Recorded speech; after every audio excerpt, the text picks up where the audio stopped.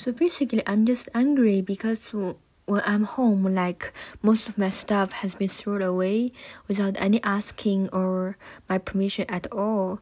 She just thinks it's her stuff, it's her house, it's under her name, so she doesn't need to ask me at all. That's how she thinks of me.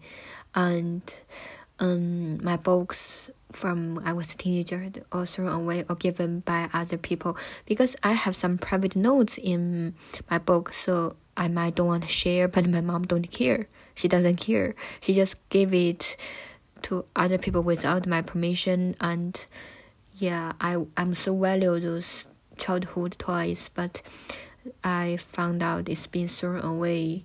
Like I cherish those things, but she just thrown away like doesn't matter. I'm so angry about this.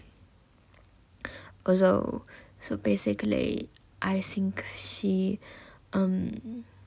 once she just look at my diary, I ask her, "Oh, that's my privacy. Why you look at it?" And she point to those things I wrote on diary. She called me, "I'm such a bitch," because I wrote about I have a crush with a boy in my diary, private diary. Of course, I wrote down in my diary, but she just take it and read it and throw that to my face. And she said, "I'm a bitch.